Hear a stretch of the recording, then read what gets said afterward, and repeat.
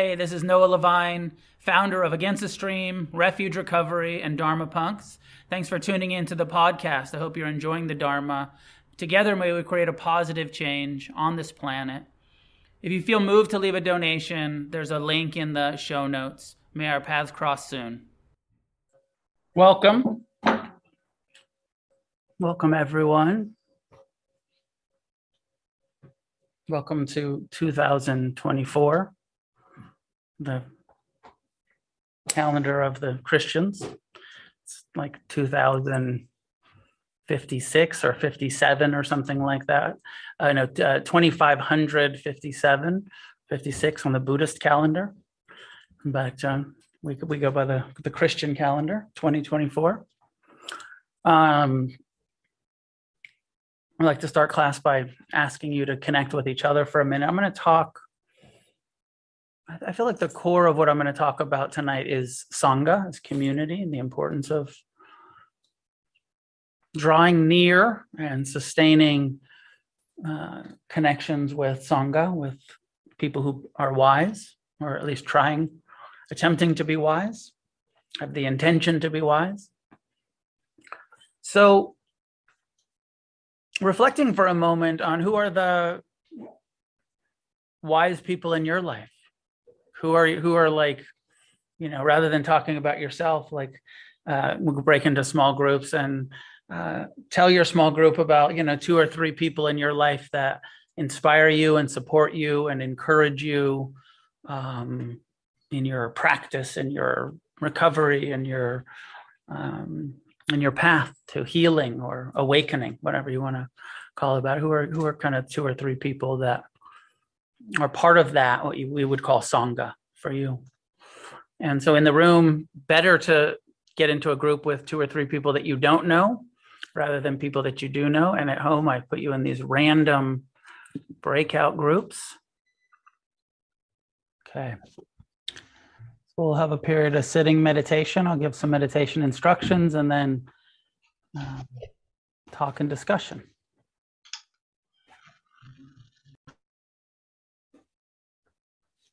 Finding a way to sit that is sustainable. Find a posture where your body is upright, but also relaxed.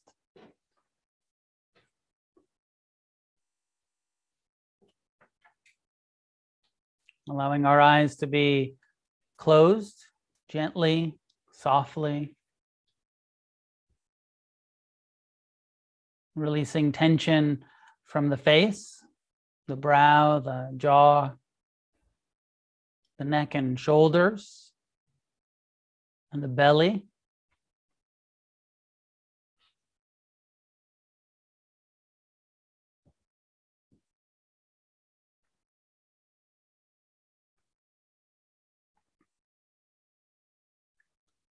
Bringing an attitude of loving kindness, friendliness, unconditional self-acceptance, accepting the mind, the heart, the body, just as it is in this moment.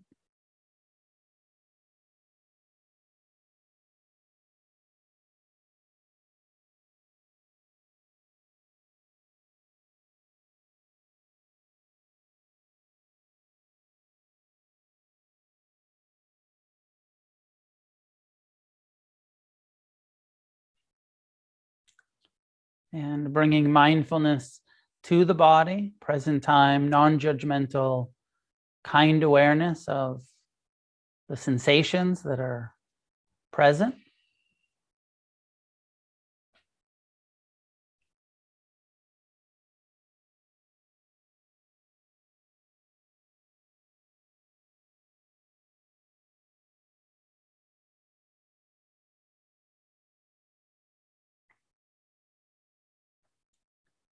And spending a few minutes bringing mindfulness to the breath, choosing to direct our awareness to awareness of breathing, sensations created by the breath. Trying to let everything else be in the background. The thoughts may continue to arise and pass, but trying to ignore the mind as we pay attention to the body breathing.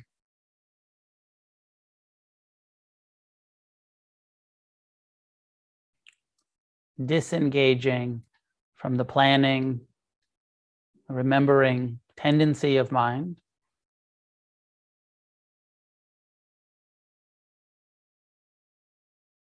As we engage mindfulness of the body sitting, breathing.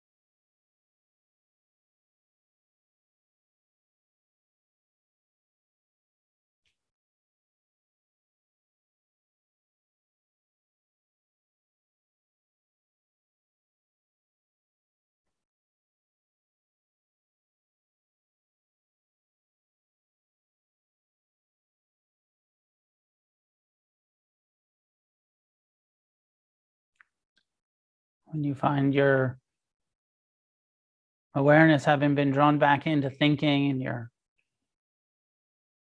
planning or worrying or whatever the mind's up to, just disengage, come back to the breath, not stopping the thoughts, but stop paying attention to them, choosing to return to the physical reality of sitting, feeling the contact with the chair, the cushion. Returning to the breath.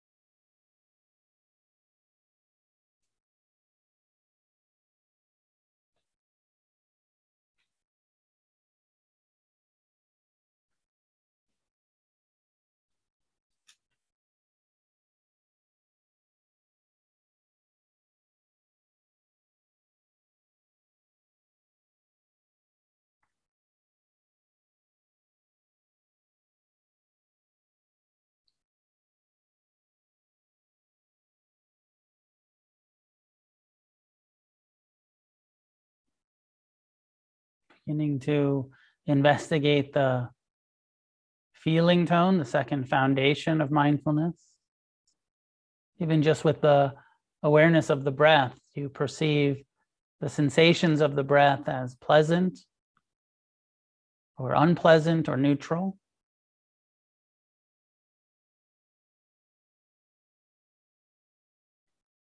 The contact with the chair, pleasant, unpleasant, neutral.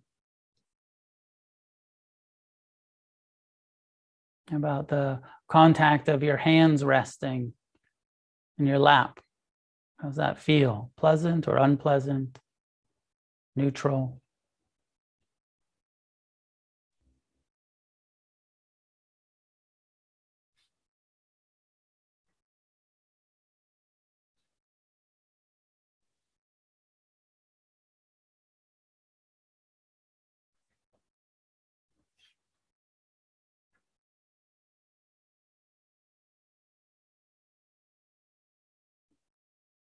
One of the reasons we sit still or try to sit still in meditation is to give ourselves the opportunity to experience some unpleasant sensations, to change our relationship to pain, to unpleasantness. As we turn towards what is hard to bear, what is unpleasant, rather than avoiding it or ignoring it.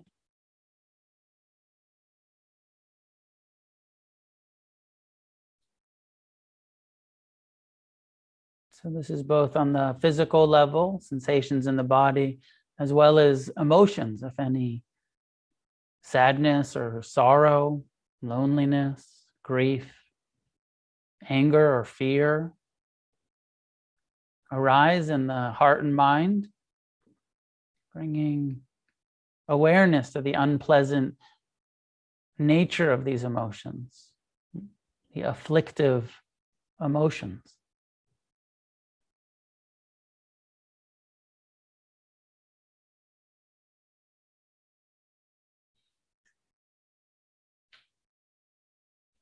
Rather than ignoring what the mind wants to think about, the plans, the worries, the resentments, the reminiscing, the fantasies. Include the mental activity with an interest, a curiosity. Are these pleasant thoughts or unpleasant thoughts?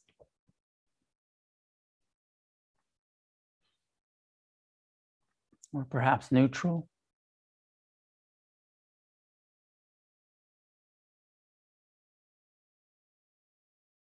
Likewise, the sense doors, seeing, hearing, smelling, tasting.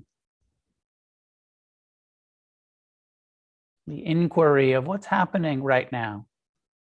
What sounds are being perceived?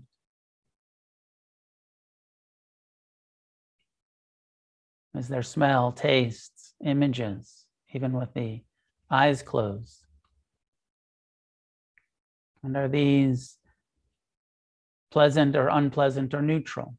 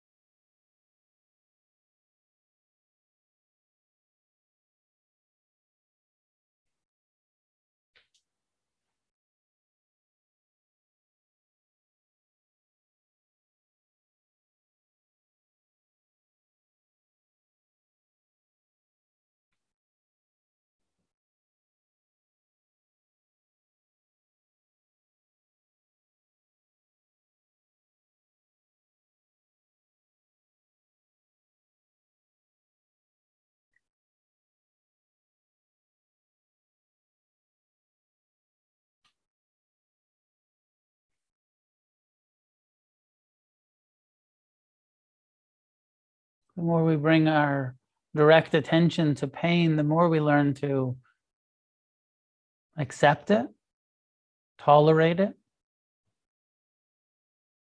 see the impermanent, changing nature of unpleasantness, how it's arising, sustaining, and passing, changing. Mindfulness of the unpleasant teaches us to respond with compassion, with mercy.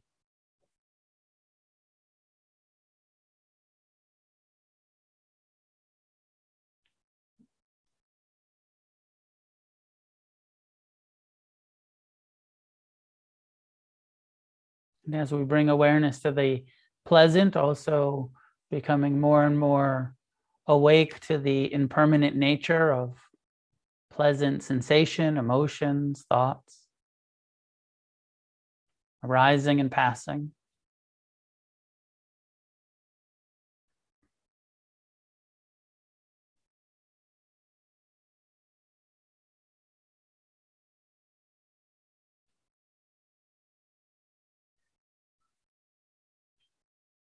We learn to let go,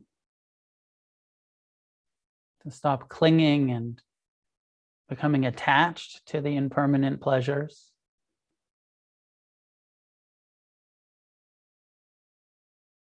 But to respond with non-attached appreciation, enjoying, savoring, appreciating that which is pleasant in the moment, but knowing that it's impermanent, transient.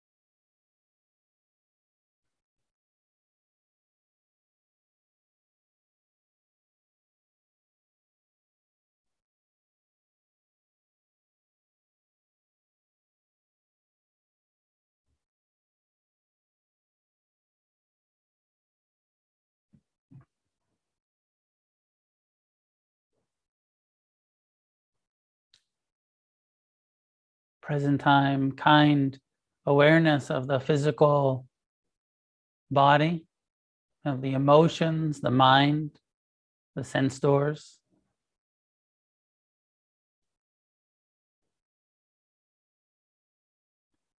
Leads to insight, understanding,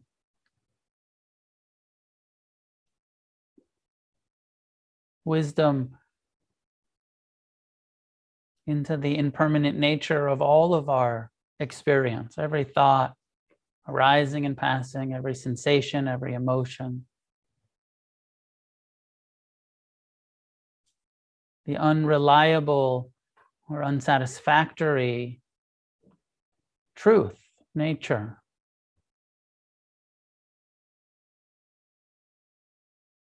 Of impermanent phenomena.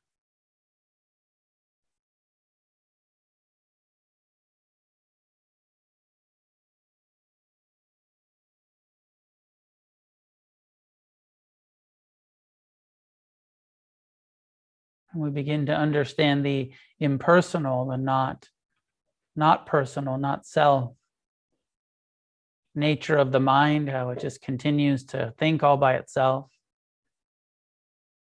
judging and comparing and fearing and planning and remembering just automatically without any real agency.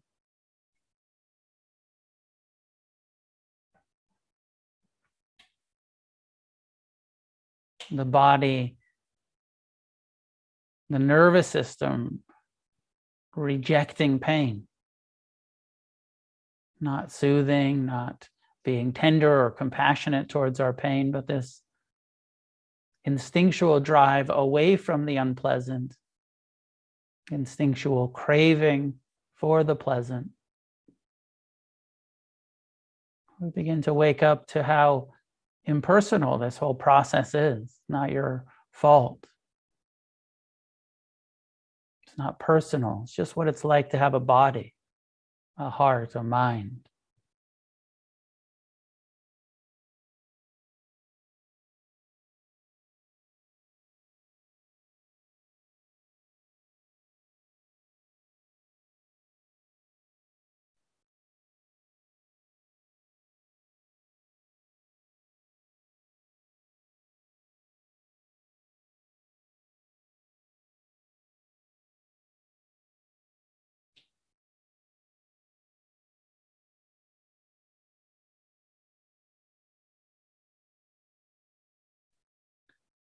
We learn to meet it with compassion, the pain, non-attachment, and non-identification.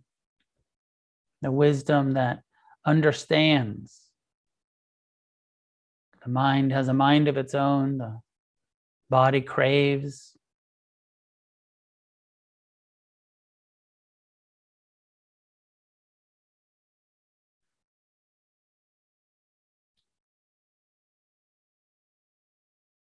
Not who or what we are.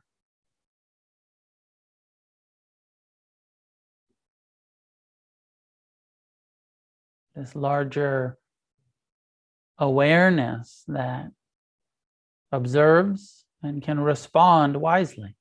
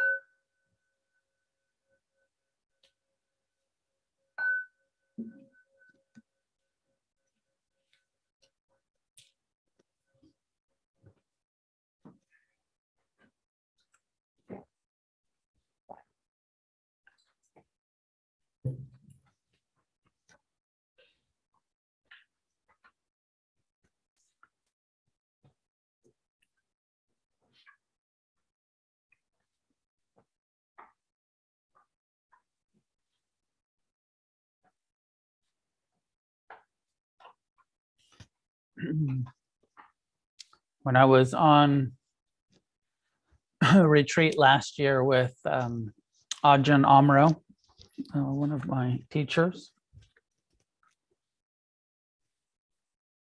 I talked a couple of times about this sutta, this teaching, one of the historical teachings from the Buddha about the importance of friendship, and that the whole kind of path to liberation in this particular teaching that I'll share with you tonight. I mentioned a couple weeks ago or last week.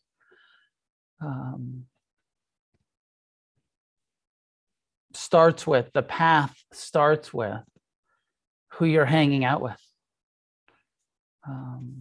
Kind of maybe the most important thing is who do we surround ourselves with. And then when I was with him recently, a few weeks ago, when we were interviewing him about refuge recovery and a Buddhist perspectives on addiction and recovery, he was quite quick to reference this teaching and the importance of community. For, of course, it's core to the Buddha, which has nothing to do with addiction and recovery, just for everyone. But he sort of he said, it's true for everyone, but it seems to be especially true for addicts and alcoholics, to really need each other in a even more so than the non-addicts. And maybe that's not true. Maybe it's not fair, but it was an emphasis put on it.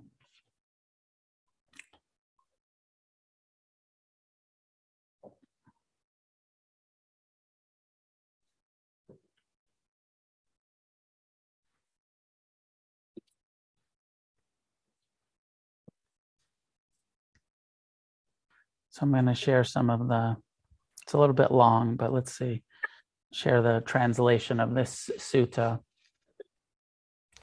The way it actually is written is, it starts with, you ever had that question, where does ignorance come from? So from a Buddhist perspective, it's ignorance to the way it is, and responding with a sort of ignorant relationship to pleasure, like clinging is a form of ignorance, aversion is a form of ignorance. It's the opposite of wisdom. The wise relationship to pleasure is non-attached appreciation. The wise relationship to pain is compassion. But when we don't have wisdom, we respond ignorantly with clinging, with aversion. The wise relationship to the mind is to not take it so personally, to not believe all of our thoughts and to not obey all of them, because some of them are so confused, so ignorant. But you ever have that question, and maybe it's philosophical, of like, well, where does all of this ignorance come from? Are we born ignorant? And maybe I think that there's a lot of people that want to think like, well, babies are born perfect and uncorrupted and beautiful, innocent children. Now, of course, part of this perspective in the Buddha's time and this teaching is, and we're not only born once, but over and over, the rebirth doctrine, the reincarnation perspective. But I think it was common, and I believe that this teaching comes from somebody asking the Buddha, okay, well, here we are in ignorance, not free from suffering, but responding with clinging and aversion and self-centeredness. And where does that come from? And so he starts the teaching by saying, a beginning point for ignorance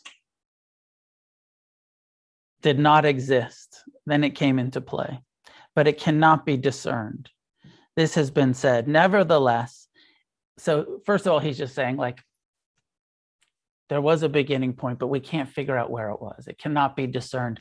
It is one of the things the Buddha said is unfathomable. So you ever ask yourselves those unanswerable questions? Unfathomable.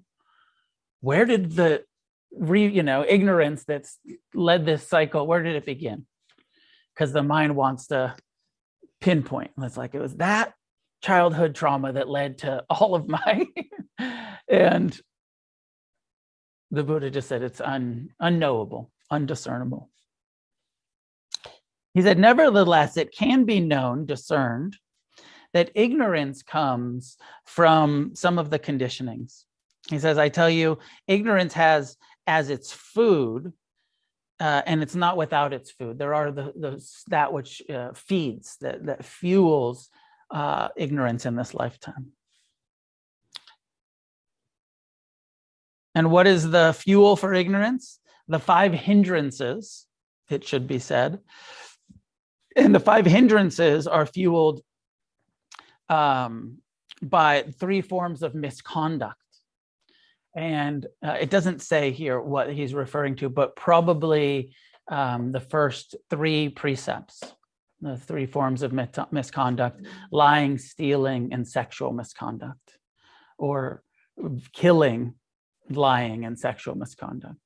But so some 3 forms of the hindrances of craving that then becomes theft, or the hindrance of anger and aversion that then becomes violence or killing, or the craving that becomes lust that becomes misconduct in our sexual activity.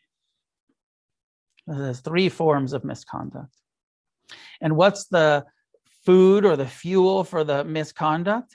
Lack of renunciation, lack of restraint, sort of obeying the mind. Because hindrances, my sense is like hindrances are impersonal. You have craving, you have aversion, you have self-centeredness, you have sloth and torpor and anxiousness. All of that just seems like it's not your fault, but a lack of restraint. It turns into an action, turns into misconduct. And what is the fuel for the lack of restraint that becomes misconduct? It says a lack of mindfulness. So when we're not doing what we're doing here, training the mind to be present, to investigate what's happening and how it feels, the impermanent, unsatisfactory, and impersonal nature. When we're not doing that, then we follow the mind. We don't break our, I like to frame, mindfulness is breaking our addiction to the mind, no longer obeying the mind, but questioning it, investigating it, and responding rather than reacting to what the mind is doing or the heart is doing. So it's a lack of mindfulness and alertness. It's inappropriate attention. And what is the the way that this is translated is, appropriate attention is when we're mindful. And when we're not mindful, it's an inappropriate attention, being lost in the future, being lost in the past. The food for inappropriate attention is a lack of faith, a lack of conviction, not being inspired to be mindful. And the fuel for the lack of conviction is not hearing the true Dharma. When we're not being reminded of what is true, we're not hearing it, we're not listening to it, we're not taking in Dhamma, truth. And what is the food for not hearing the true Dhamma? Association with people of no integrity. Sometimes this is translated as association with fools. And, like when you're hanging with a whole bunch of people who lack integrity, who are foolish, who are, when your closest friends are not interested in wisdom and compassion and liberation, then you don't hear the Dharma. You don't have practice mindfulness. You don't have conviction, faith. You're not inspired. Thus, when not association with people of integrity, wise people, I think, for us, we have to lower the bar a little bit and kind of like people who are at least trying. Maybe not the most wise, not everybody has the greatest integrity, but at least a group of people who are trying to be wise, who are trying to be kind, compassionate, generous, mindful. When not associating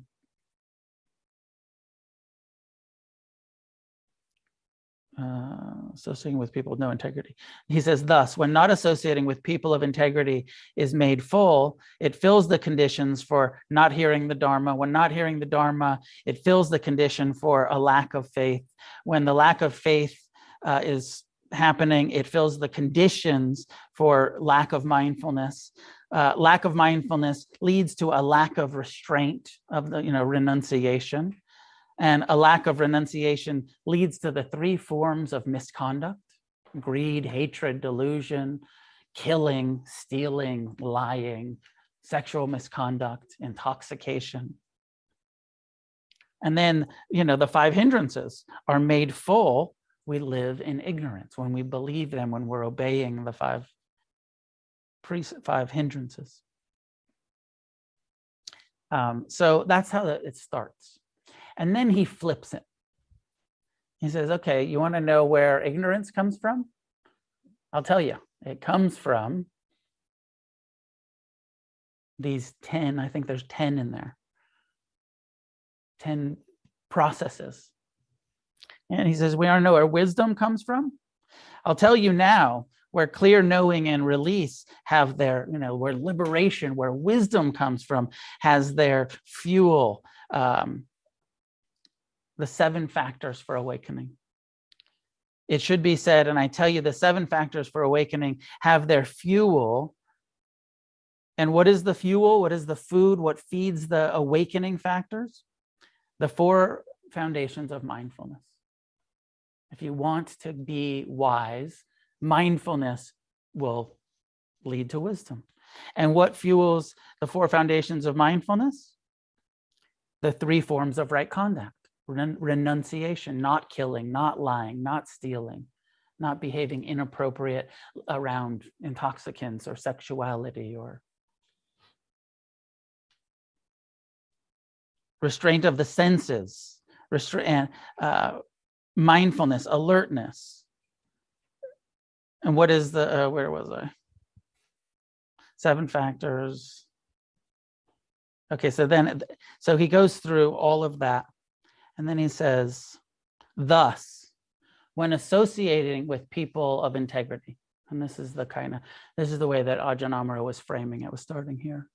He says, when we draw near to wise people, when you make Sangha a priority, when you make sure that you're, find people who are practicing, he says, when you're associating with good, wise friends, you're more likely to hear the Dharma. Your friends will be like, hey, let's go see this teacher. Let's go listen to this Dharma talk. Let's listen to this podcast, whatever it is. Let's tune in on, your wise friends will encourage such wise behavior. Not let's just go see Slayer. Let's go, all right, nothing wrong with seeing Slayer. You can go see Lamb of God. But also let's go hear some Dharma talks. Wise friends fill the condition for hearing the Dharma. Hearing the Dharma leads to faith, to conviction, to being inspired. Oh yeah, I heard that talk. It inspired me to practice mindfulness, appropriately train my mind to pay attention to the 3 characteristics, the impermanent nature of all things. We hear that, even though you know that, you hear the Dharma, and it reminds you, oh yeah, everything's impermanent. Sometimes I forget and I get quite attached. Letting go. I'm reminded.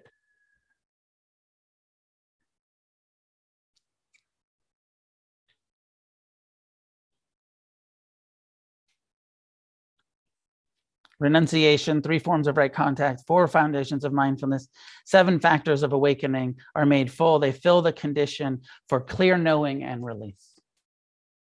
And it all tracks back to, who are you hanging out with? Ignorance comes from, who are you hanging out with? Wisdom comes from, who are you hanging out with? Who are we drawing near to? And this is a very strong theme in the time of the Buddha. Very consistent and persistent teaching. One of the three refuges: take refuge in the Sangha. Find a community of wise people and draw near to them. And in some places in the teachings, not so much this one, he goes as far as to say, avoid fools, avoid those without integrity. Don't. And so I'm thinking of this teaching. Some of it's personal in my own life, but maybe also some of it's like New Year's. I saw somebody's, it was Ice-T, the rapper Ice-T. Have you seen his social media lately? He's like super self-helpy these days. He's gone from gangster rap and, actor to like self-help guy, but sort of, thug self-help.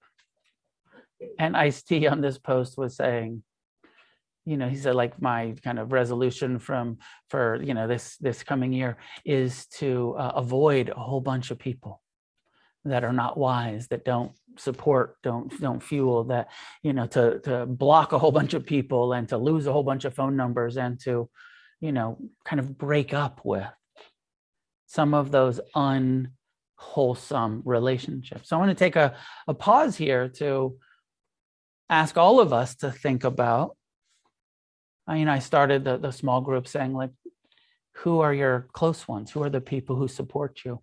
Probably some people are like, fuck, I don't really have them. I want them, but I don't really have them.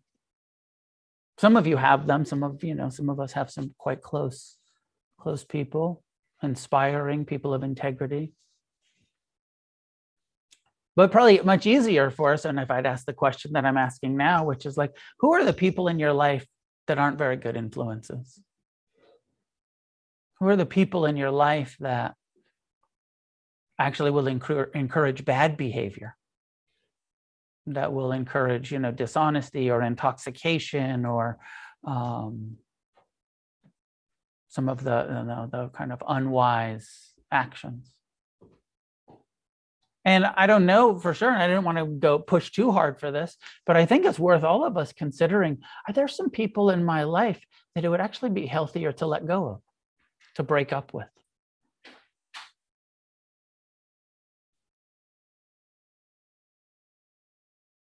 I've seen this in my own life where sometimes the historical connections, where it's like, well, we've been friends for decades. But, decades ago when we became friends, we were both into lying and stealing, misconduct. And I'm no longer interested in that. And they haven't changed much. And there's a historical connection there. Old friends are the old friends.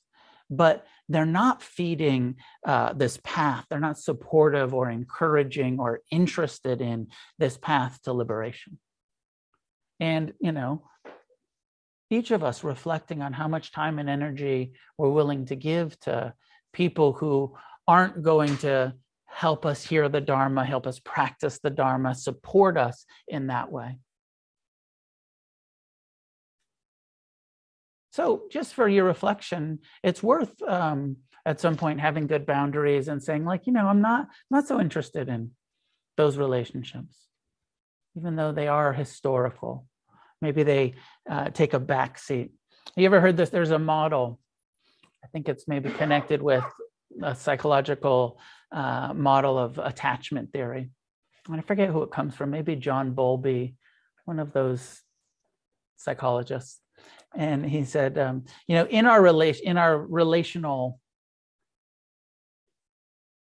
realm, each person can have one primary attachment person, one primary relationship.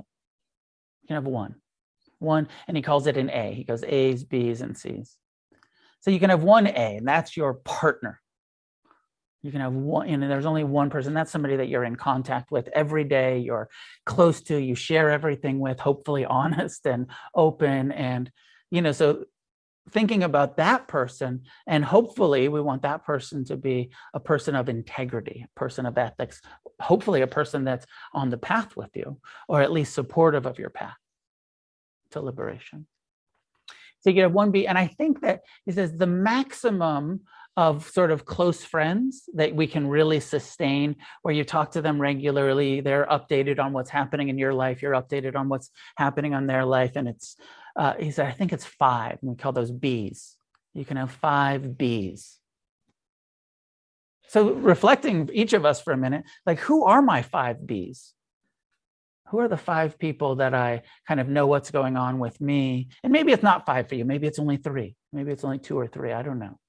But maximum of 5. He says, when you start getting beyond 5, you try to kind of stay in contact with 10 people on that sort of closeness. It gets, you don't have the time and energy if you have a job to really sustain 10 really close friends. You can have like 5 close friends, and then they become Cs, those sort of associates of like, they're not really my tight homies, but they're friends, and they're, maybe you have lots of Cs, maybe you have dozens of people that are in the C category that you talk to occasionally, and you're happy to see them and they're happy to see you, and you check in every 6 months, and whatever it is.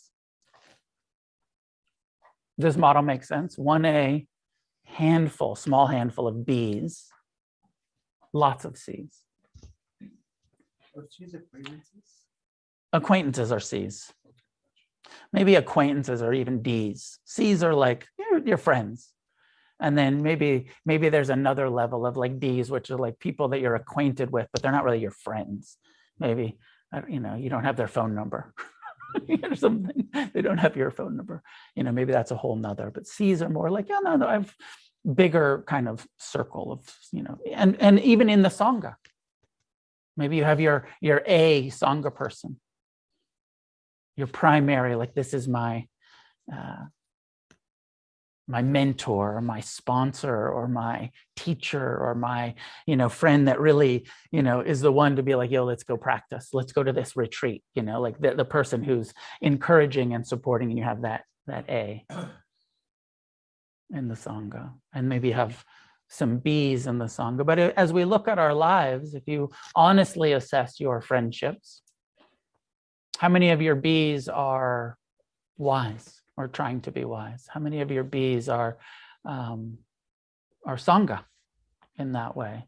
And how many of our Bs are historical friendships with, hooligans who aren't interested in what we're interested in? No questions yet, just for reflection. And the encouragement here from this sutta, from the Buddha, to do what we can to make those Bs in our life, those 5 people that we're spending most of our time and energy connected with, into people who are going where we want to go.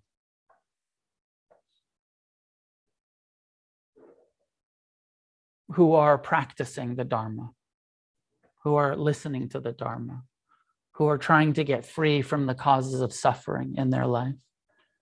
And as you assess your own we all look at our lives and say, like, where do I have those people? And, what do I need to do to establish those friendships?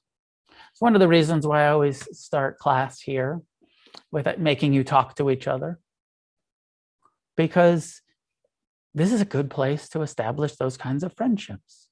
Even for the people who aren't in the room or on Zoom and all of the different places, you get in those little breakout rooms, you start to become familiar with each other, you start to connect. Not everybody has the, ability to show up in person to a community like this. Some of you are all over the state or country or planet.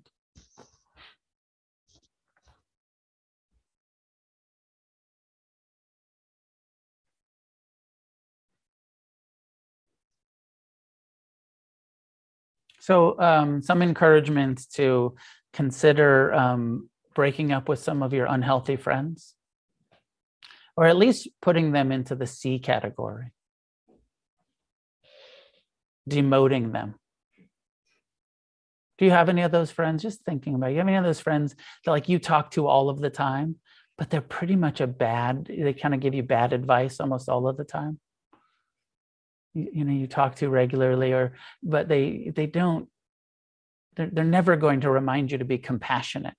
They're always going to be like, yeah, you should suffer about that. Forgiveness isn't even really on their radar. Wisdom isn't even really on their radar. And when you talk to them about what's going on in your life, they give you that sort of support for meeting your pain with ignorance rather than with wisdom. They encourage bad behavior, ignorant response rather than wise response. So I encourage you to consider demoting those friends and to promoting. Maybe you have some C's, some people here in the Sangha, people in other places in your recovery community or other spiritual communities that you've sort of like just keep as associates, and actually consider promoting them and bringing them in to your B category and say, I'm going to call this person more regularly. I'm going to invite this person out for coffee and see if they're going to the talk, and see if even for the Zoom community of like saying like, hey, we've been in these breakout rooms a couple of times, can I get your number? Is it okay if I call you?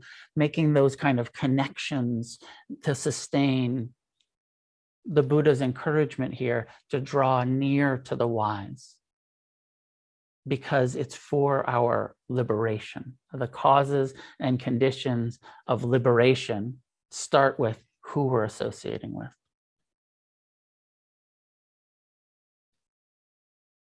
Does it make sense?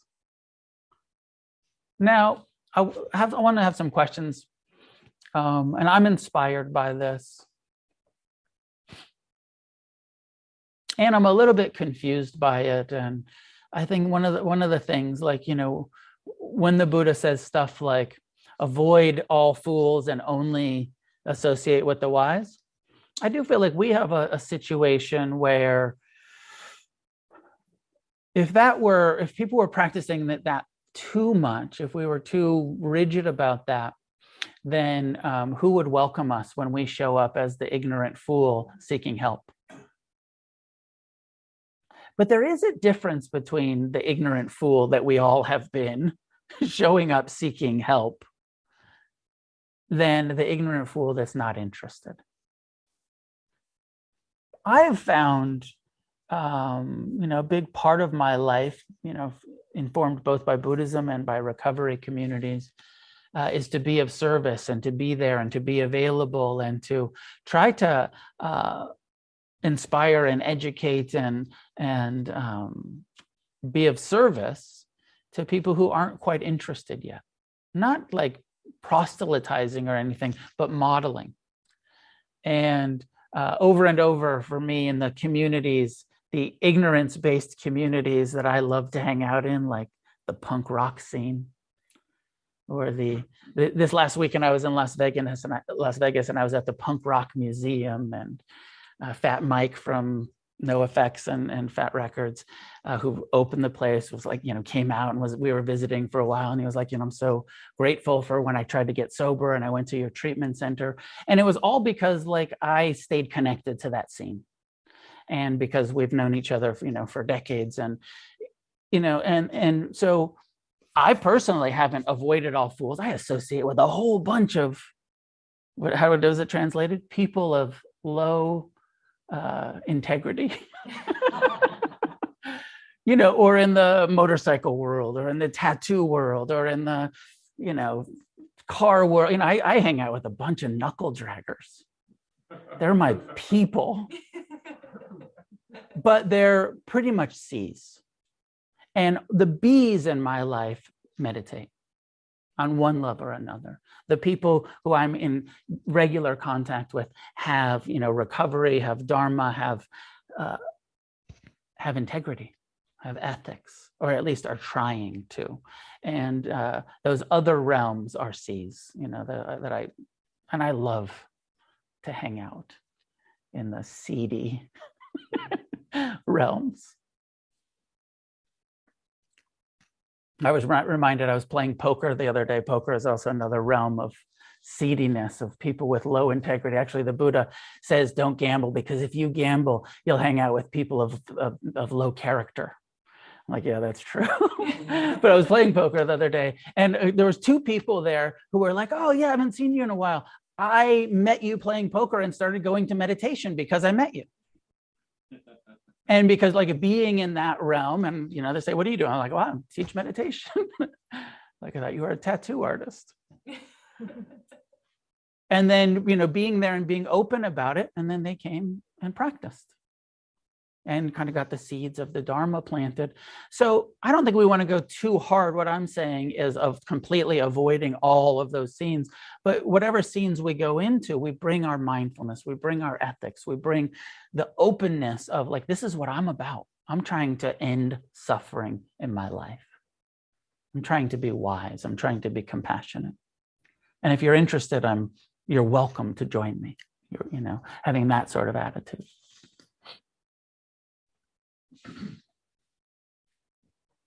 So I'll leave it there and open for questions, comments, your experience with trying to develop these Sangha relationships and challenges you have with it, or please, Jay. It's so much that you bring this up tonight. It's just been so on the top of my mind. Really, like last night, which was ostensibly supposed to be a night go out with a bunch of people with low integrity. And my night was supposed to go something like this, like some friends were, oh, come over to my place and we'll sort of like pre-drink and we'll order in some pizza and then we'll go to this other bar. That all of it, I was like, I don't want to do any of this. And I was like, why don't we get a table while we're at night market, let's all go and sit at a table and be out doing something. And I knew that what this was going to be was like some people, they were ordering pizza just as like kind of set dressing, but they just wanted to hang out and do coke, right? And like the pizza was just like, well, at least there's pizza, so that kind of keeps us on. Balances the piles of cocaine. We're not going to eat any of it.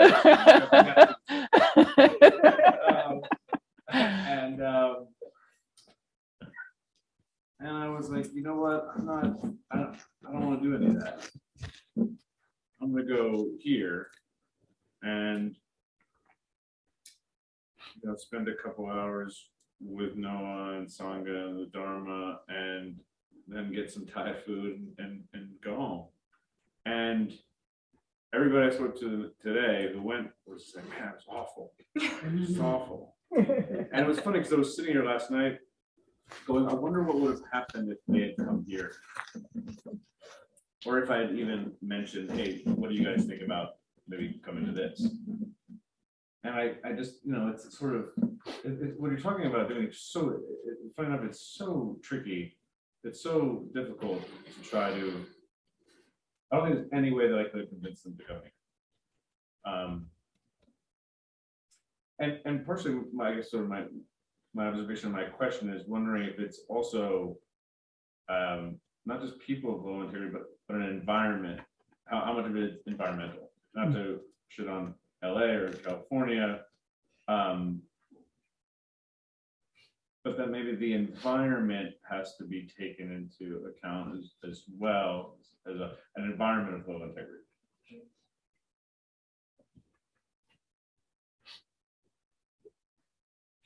That's an interesting question. I have to reflect on it more to have a good, but my sense is that the environment is created by the people. And, even in like LA, there was a long time where there was no or very, very little this kind of Buddhism happening in LA, like in the kind of insight Theravadan tradition. 20 years ago, there was no meditation center here. And then, 18 years ago, I moved here and Trudy Goodman moved here and Inside LA and Against the Stream. And now, now there's, with Refuge Recovery and with Against the Stream and, people travel here because of the culture of a bit like our meditation center. That, you know, like this is one of the places where it's really happening, and there's lots of people that are really connected to it. And you can go to refuge meetings every day, and you can come to morning meditation every day here, and you can. So yeah, LA is a place of low integrity, but within this culture, there's pockets of really high integrity and of wisdom, and you know, there's Dharma practice happening here, opportunity happening here, where, and you know, like half of these people on Zoom, not that they want to be in LA, but they wish that they had this, you know, in their hometown. That, you know, that they wish that there was the kind of access to this kind of Sangha. You know, whether it's, you know, I see, you know, James in Hawaii, or, you know, up north, or, you know, I mean, I have to look through who's here, but, you know, kind of all over the country, people being like, you guys have it the best down there. You got Sangha. And, you know, these folks are like, we have to zoom into Sangha, you know, or Michelle visiting from Northern California now because it doesn't have it up there, coming down here to be part of this. So it's the people. And there's lots of places where maybe the culture is a bit more wholesome than Los Angeles culture, but there's no Sangha. You know what I mean? So that maybe there's something about the suffering. I don't. Maybe it's me because I, you know, San Francisco, New York, LA, my adult life, you know, and these, you know, because I just like cities. So San Francisco, New York, LA, big sanghas, because, you know, there's so much suffering, and there's also so much inspiration to end suffering in urban environments. You can go out to the rural, you can go out to the desert, and it's not so hectic, but there's also not that much support, probably. Depends on which desert you live in, you know, where you are in the rural environments. Any other thoughts, comments, questions, anything from people at home about my encouragement to break up with your unwise friends, and or at least demote them and to promote some wiser people to your closest, your nearest and dearest? No, what's the sutta called that you read? It is Sutta 61 from the Anguttara Nikaya, and it's in the Book of Tens. Book of Tens, Sutta 61, Anguttara Nikaya. It's the Avijja Sutta, the Sutta on ignorance. Did you find it? I'm going to see if I can text it to you. Okay, yeah. Sutta 61 from the Book of Tens, the list of 10 things.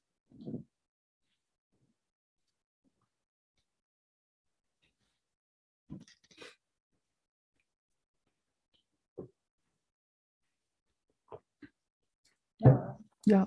I was wondering how community and beyond sitting and being with each other in the space and having a safe space together, how those bonds develop, because we come in, we talk a little bit initially, we talk as part of after we've meditated, and then we leave. So there's the day longs and so on. How do you build the relationships, especially some people like myself who may be introverts and not very good at extroverting? It's a great question, and it's just sort of awkward as an adult to try to make new friends, isn't it? Isn't it just sort of awkward to be like, can I have your phone number? You're nice. You seem, will you be my friend?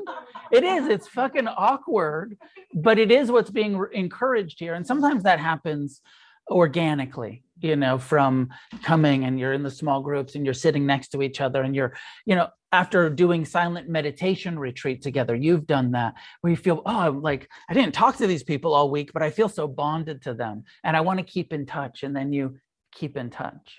And so sometimes it happens organic, like that trip that we took, Sebastian was commenting last night about that trip we took to Thailand last month or in November. And we had 35 people on it, and almost everybody was either here or on Zoom for the intention setting.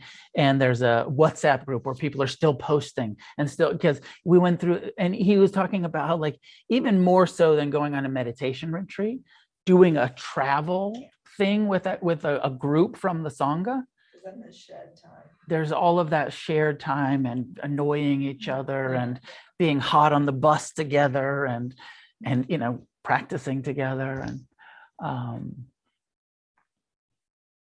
but it's I don't have the answer really, other than like be awkward and ask people for their phone number and say hello and go out of your way to say, like, would you like to get coffee? When I was younger and, probably single, and almost every night after I would teach, we'd be like, okay, and we're going to dinner and anybody that wants to come. But like I was just talking to Luke about this earlier, it's like back then we would go 7:30 to 9 and then we would go to dinner at 10 o'clock in Hollywood, and be like, yeah, I was in my 30s and I'm down to go to dinner at 10 o'clock. And now I'm like, fuck, it's almost 8:30. Can I end a few minutes early tonight? Like, and I'm not going to dinner with anybody. Like, or, now it's like, okay, let's go grab tacos real quick. And then, and not that late night dinners that it used to be, which made it, I think it made it easier for people to connect. When I was driving that, everyone's welcome and let's do that. Now you're kind of on your own. You got to connect. You got to do the awkward, will you be my friend? Are you interested in connecting? And then, then there's the awkwardness of like, well, is this person just hitting on me? Or are they really wanting to be my friend? Or, I'm not sure. It's hard to tell these days. One thing that we did up at Jeff and Emily's Sangha is we did a kayak event. Like we did stuff like that, like where, okay, everyone who wants to come, we're going to Half Moon Bay and we're going to kayak. And then we were stuck in these, kayaks together and paired up randomly with people we might never talk to at all, like age differences, interest differences, life stages, all that. And there we were, and we had to do this kayak trip, like, and it's cold and it's like, one person knows how to paddle because they've kayaked before and the other person doesn't. And then the kayaks turn, and by the end of it, like everything's so funny. And it's you bonded with this person you want to talk to, and the Sangha got to spend time together, and so that's another way, like, coming up with these little events, whoever can come whenever, and anyone can suggest something, Yeah. So it's just, kind of being brave, like you said. Like, I mean, all of those help. Going to retreats, coming to the day long, coming to class regularly, all of that stuff helps. And at some point, you just have to be like, are you interested in getting coffee? And then from there, can I have your phone number? Are you interested in can take a hike? And then from there, you see if this is somebody that you want to actually, and also, warning of like, just because you meet somebody at a meditation group doesn't mean they're trustworthy or wise.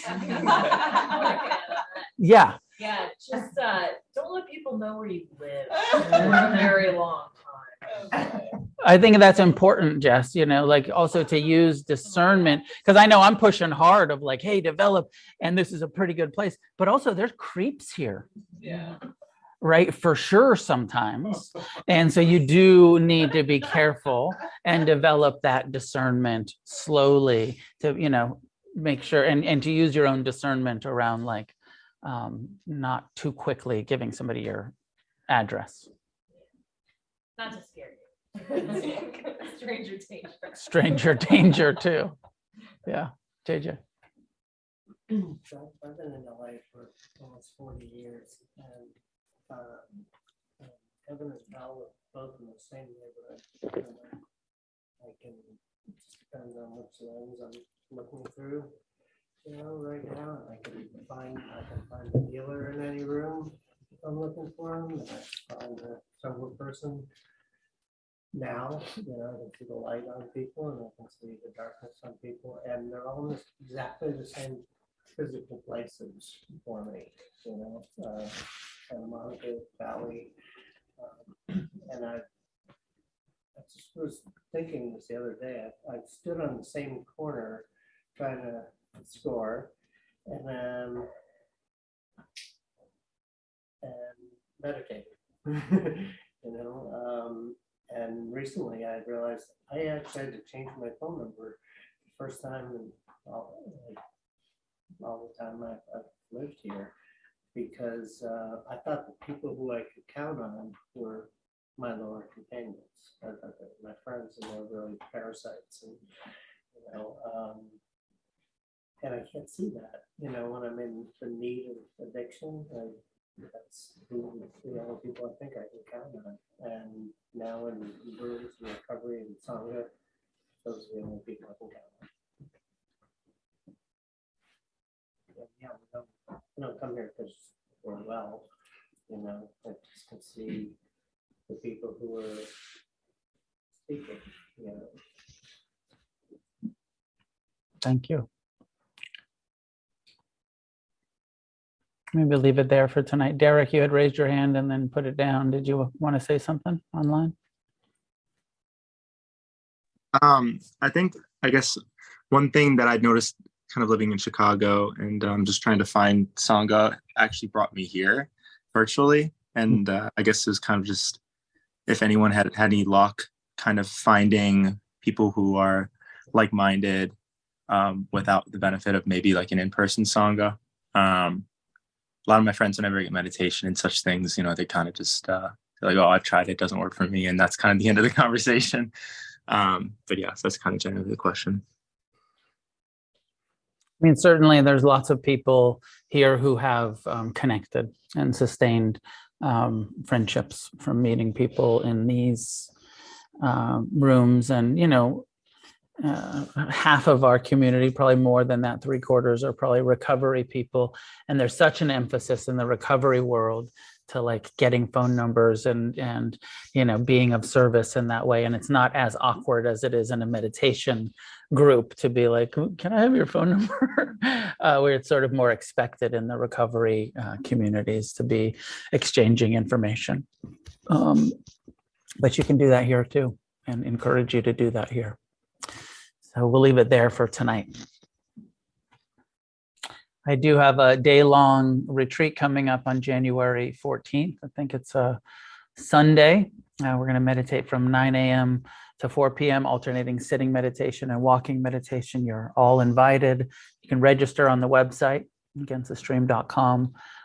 If you want to come and you can't afford it, just let me know. I'll scholarship you. If you can't afford it, pay for it to support the center. All the money goes to supporting the nonprofit, the center. I teach for donation, and classes done by donation. Please be as generous as you can be. The suggested donation for dropping in on a Monday night is between $20 and $25. Think about what you pay for your yoga classes or your exercises classes or those kind of things, or your movies these days cost $20 to go see a fucking movie. And so if you can give $20 and pitch in, great. If you don't have it, you're welcome to be here, regardless of ability to donate. So thank you very much for joining me tonight. And may any goodness that comes from our practice be gathered and dedicated to the welfare and benefit of all living beings. May each one of us get as free as possible in this lifetime. And together, may we create a positive change on this planet.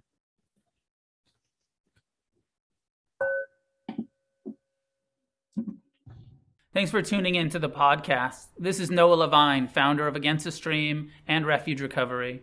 If you feel moved to leave a donation, there's a link in the show notes.